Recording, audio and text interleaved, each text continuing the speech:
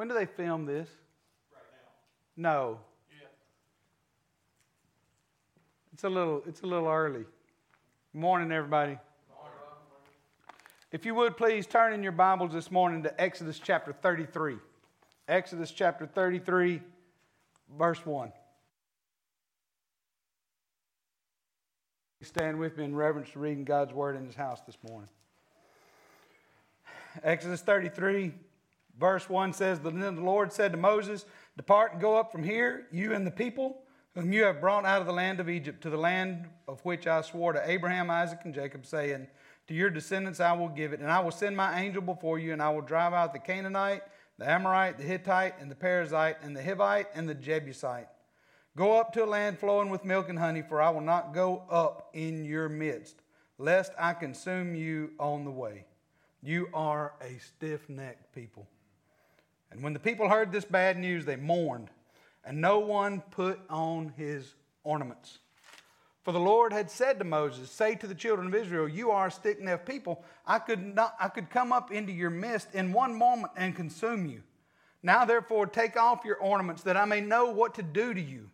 So the children of Israel stripped themselves of their ornaments at the base of Mount Horeb. Moses took his tent and pitched it outside the camp, far from the camp, and called it the Tabernacle of Meeting.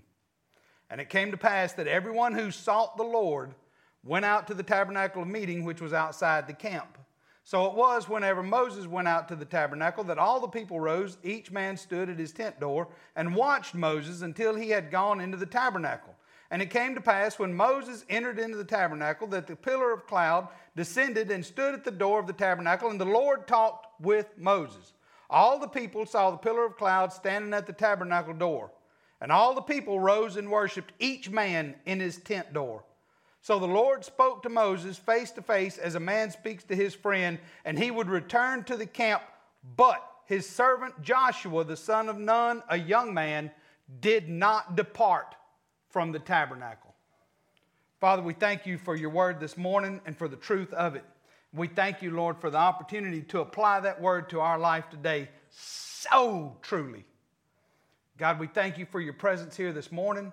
We thank you for your love for us and your Son, Jesus Christ, that displays it every day. For your Holy Spirit, Lord, may it move freely through this place. God, may our hearts and lives be ever changed for being in your presence this morning. Thank you, God, for your word. We give you glory in Jesus' name. Amen. So I want to talk to you this morning about social distancing. Social distancing. It's something that I never knew in my life. I'm a social butterfly. I move from person to person and I visit people. I hug everybody. My mama hugged me coming in the house, going out of the house. My daddy hugged me coming in the house, going out of the house. We know people. I shake hands with everybody I see. I don't know that there are any strangers out there. I try not to be annoying with my comfort level in talking to everybody that I see. But I realize easily that I talk to everybody that I see. So social distancing is new to me, right? The idea that I have to keep 6 foot away from somebody means that I have to speak louder when I speak to them and start up a conversation somewhere. Because now they're 6 foot away and their hearing might not be as good as mine, but definitely I still want to make sure that I get their attention and that we interact somewhere, because I'm of the firm belief that if I don't interact somehow and look for an opportunity to share Jesus or discuss him with everybody and every day, the day is shot. That's the purpose of the day, because if the purpose of the day is to get up and go to work and come home, so I struggle with social distancing, right? If you just go to work and pay the bills and go to work and pay the bills and go to work and pay the bills, that's a rat in a cage. That's not what we're here for. So there's got to be more, because Jesus said, I came so that you may have life and have it more abundantly. So I'm looking for that personal interaction and everything every day. Social distancing is hard for me. Look, I don't want to talk about politics today. I don't. I'm not going to. But we will in a minute, because politics is specific. Politics is specifically something that this passage of Scripture discusses with us. And we got to understand exactly what that is. So just to frame the setting, chapter 32 of Exodus finds Moses talking with God and having the 10 Commandments in his hand. When God makes him aware, after giving him great instruction, that the people at the base of the mountain have built a golden calf and are worshiping a false idol. And Moses is to go down and address those people. And he goes to the bottom of the mountain and finds those people and his faithful, loyal brother Aaron sitting there staring upon a golden calf. And Moses gets mad and he throws the 2 stones and the stones break, and God is upset with the people, and God lets Moses know already that I could just drop in and consume them, and that's what I should do. And at the end of chapter 32, the last verse of Scripture says, so the Lord plagued the people because of what they did with the calf which Aaron made. And then in verse 33, in chapter 33, it moves in and says that the Lord instructed them to take the people, and notice please, says, depart and go up from here, you and the people whom you have brought out of the land of Egypt. If you read through chapter 32, it references those people as the children of Israel. They're the nice children of Israel. But in 33, it says the people you brought with you, not the children of Israel. So notice that God's got a different tone, right? Because now the people have committed sin. They brought sin into the camp. And sin can't be tolerated in the camp. So God's got a different tone with his people. Just like when my children do good things, they're my children. When my children do bad things, they're Lori's children. Amen?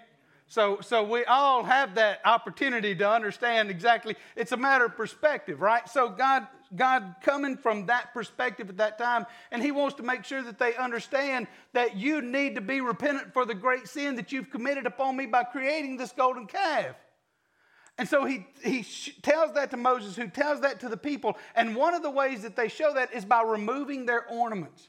And it says that Moses told them that you're to take your ornaments off so that God knows what to do with you. Because if they were in mourning, if they were in grief for their great action, for their great sin, then one of the ways they would show that is to take off their jewelry and their ornaments and the things of this world. Frame it now. To take off the things of the world. They had to remove their ornaments. They had to separate themselves from their worldly possessions. If you move into 33 verse 7, Moses has instructed them, and he is planning on moving them forward. And verse 7 says, Moses took his tent, and here's where the message starts. Moses took his tent and pitched it outside the camp, far from the camp. He didn't pitch it at the edge of the camp. He pitched it far from the camp, and he called it the tabernacle of meeting. And it came to pass that everyone who sought the Lord went out of the tabernacle of meeting, which was outside the camp. So Moses took his own personal tent and he went outside the camp, and then he went far away from the camp. Social distancing. Because what was in the camp? A bunch of confused people who had just committed a great sin, who were still not sure about whether they should have their ornaments on or not, or whether they were actually in the right or in the wrong. So Moses didn't want the tabernacle of meeting to be anywhere close to that garbage. So he moved it out there far from the camp. And he said, this will be the tabernacle of meeting, and I'm going to give up my own tent to show you that I'm committed to this, because everybody knew that Moses was committed because he had led them to this point. Moses moved the tabernacle of meeting far from the camp. And it says, everyone who sought the Lord. Now that's the difference in those people you brought with you from Egypt and the children of Israel. So understand very clearly that there's a clear and definite separation in those children of God, those what we call Christians today, and the non-Christian community that's out there in the world. Amen?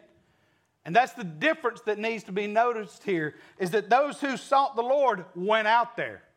Those who sought the Lord left their tent, they left the comfort and the trappings of their home, they went out there to where Moses had parked that tent of his own, and where he had called it the tabernacle of meeting. Those who sought the Lord went out to the tabernacle of meeting. Verse 8 says, so it was whenever Moses went out to the tabernacle, whenever Moses went out there, all of the people rose, and each man stood at his tent door and watched Moses until he had gone in. Can you imagine that? Moses walks out of wherever he's sleeping this morning. It's not his tent because his tent's down there. So he gets up, stretches. heads to the tabernacle meeting, and every step, somebody's popping their head out of their tent saying, there he goes, there he goes, there he goes. Says that as he walked to the tabernacle meeting, look closely, each man stood at his tent door and watched Moses until he went into the tabernacle. And it came to pass, as soon as he entered the tabernacle, the pillar of cloud descended, stood at the door of the tabernacle, and the Lord talked with Moses. And all the people saw the pillar of cloud at the tabernacle, and all the people rose and worshiped, each man in his tent door. So what was required for those people who just got through making a golden calf and aren't real sure about whether to put their ornaments on or ornaments off unless they're told to become worshipers of God? For Moses to go leave the camp and go stand in that tent. One man, walk out, make a difference, go far, lead the way, show them what the benefit is. Here's what's going to happen, people, if you truly follow God and if you're willing to leave your ornaments off and if you go the distance. I thought about Field of Dreams. That's one of my favorite movies, right? I love Field of Dreams. And Terrence Mann is a writer in Field of Dreams, and he goes to the ball game with Kevin Costner, and they're sitting at the ball game, and the voice tells him, go the distance. Go the distance. Moses went the distance. He got up and he walked out to the tabernacle meeting, which was outside the camp and far from the camp. And everybody watched him do that. And when he did that and the pillar of cloud descended, at that point in time, everybody worshiped. And in order to get everybody on board, somebody had to make the first step. Somebody had to make the first step, and that person was Moses. Moses said, I'm willing. Verse 11, so the Lord spoke to Moses face to face as a man speaks to his friend, and he would return to the camp. But Joshua did not depart from the tabernacle. Now it says specifically, Joshua the son of Nun, Joshua, who was a young man, did not depart from the tabernacle. Joshua chose to stay there. Well, where was the tabernacle? It was outside the camp and far from the camp. What happened at the tabernacle? Well, that's where all those people went that sought the Lord. So the fact that Joshua did not leave there meant that he constantly sought the Lord. Joshua never did not seek the Lord. Joshua didn't have other things to do. He was the servant of Moses. Unless Moses sent him somewhere, he didn't have other things to do. So he was there. Moses was leading all the people, so he would go to the tabernacle and he would come back and lead the people and do his work that he had to do there. Most of us don't live in this church building. Amen? We live somewhere else. At that time, in order for you to see God, for you to speak to God, if you want to seek God, you got to go outside the camp and far from the camp, because that's where you could find God. But not today, because the veil is torn. Amen? The veil is torn today. Thanks for the shed blood of Jesus Christ and his sacrifice for us on the cross. You and I can be in the presence of God everywhere we are. So what we have to decide is, how do we do that and still be in the camp and be in the Walmart and be in the Bahamas and be in your workplace and be in somewhere else? How can you be at the tabernacle and still be wherever it is that you are? Well, that's easy, because God is everywhere. And if you're a follower of the Lord Jesus Christ today, all you have to do is seek him where he is. And since he's everywhere, you have to be looking for him everywhere you are. You don't have to go outside and far. You just have to open your eyes and see. But what else did the people have to do? And here's the kicker. They had to take those ornaments off. Man, I get it. I get it, preacher. You don't want me to we don't wear jewelry. No. Oh, you don't want me to have a fishing boat. No. Oh, you're saying I need to give up my worldly? No. What's the biggest distraction that you have today? Is it a pair of earrings? No. Is it riots, looting, wear a mask, don't wear a mask? Does the governor have the right to social distancing, coronavirus this, death rate this, the sickness rate this, how many people are on event this? Everywhere you look, if you're a Democrat, you got to vote for this person. If you're a Republican, you got to vote for this person. If you're this, you got to vote for this person. At the end of the day, all we have to do is be faithful to God and follow the teachings of God in Jesus Christ. That's all we have to do. All of this other stuff is fluff and spin, and it's spinning around, and it's just like those ornaments. And until those people took off those ornaments, they could not see God because they weren't the children of Israel. As long as they wore those ornaments, they were them folks you brought out of Egypt. And what we have to decide as God's people is, are we going to be the children of God? Are we going to be Christians?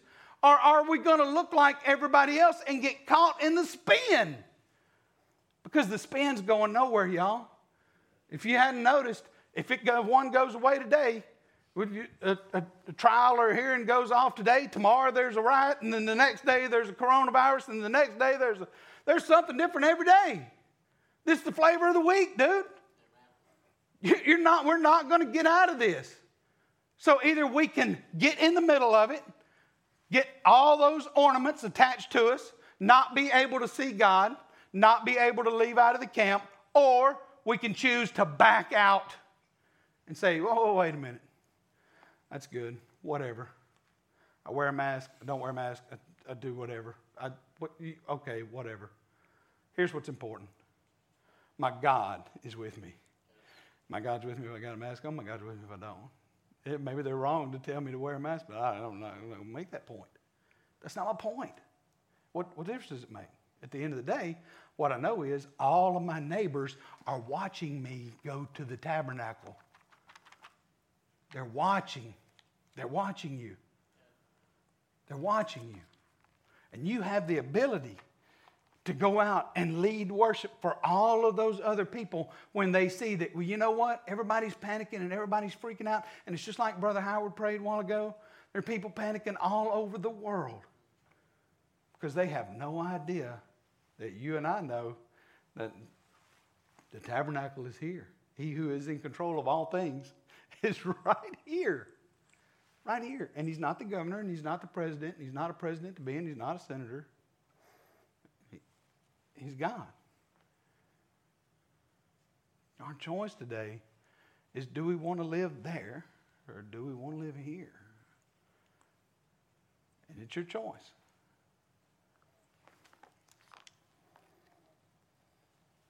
The distractions of the day are the ornaments that have to be removed. This morning, I don't know where this message finds you. I don't know. I know that you may be tied up and battled. You may have sick relatives. You may have been sick. You may have lost people. I know people have lost jobs. These things have impacted people incredibly. You may be angry because of riots. You may be sad because of riots. You may be moving forward in the midst of the riots. But God calls us to, regardless of what your point and what your stance is and what your political affiliation is, to be faithful. And you can't be faithful to what you don't know. So this morning, the opportunity that you have is to refresh or begin a relationship with God through His Son, Jesus Christ. Can't be faithful to what you don't know.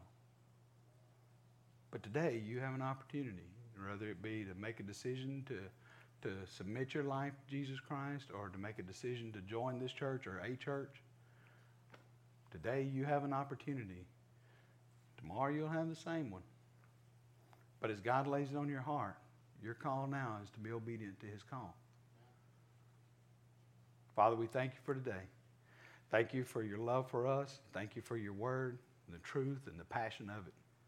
And God, thank you for the fact that regardless of what's going on in the world, whether it be during the times of World War II when everybody thought the world was coming to an end, or today when everybody thinks surely the world's coming to an end, regardless of what's going on, your word is still consistently true because you are the way, the truth, and the life.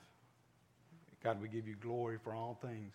I pray now that you burden the hearts of your people, Father, that we hear your word and that we respond the way you would have us to. In Jesus' name, amen.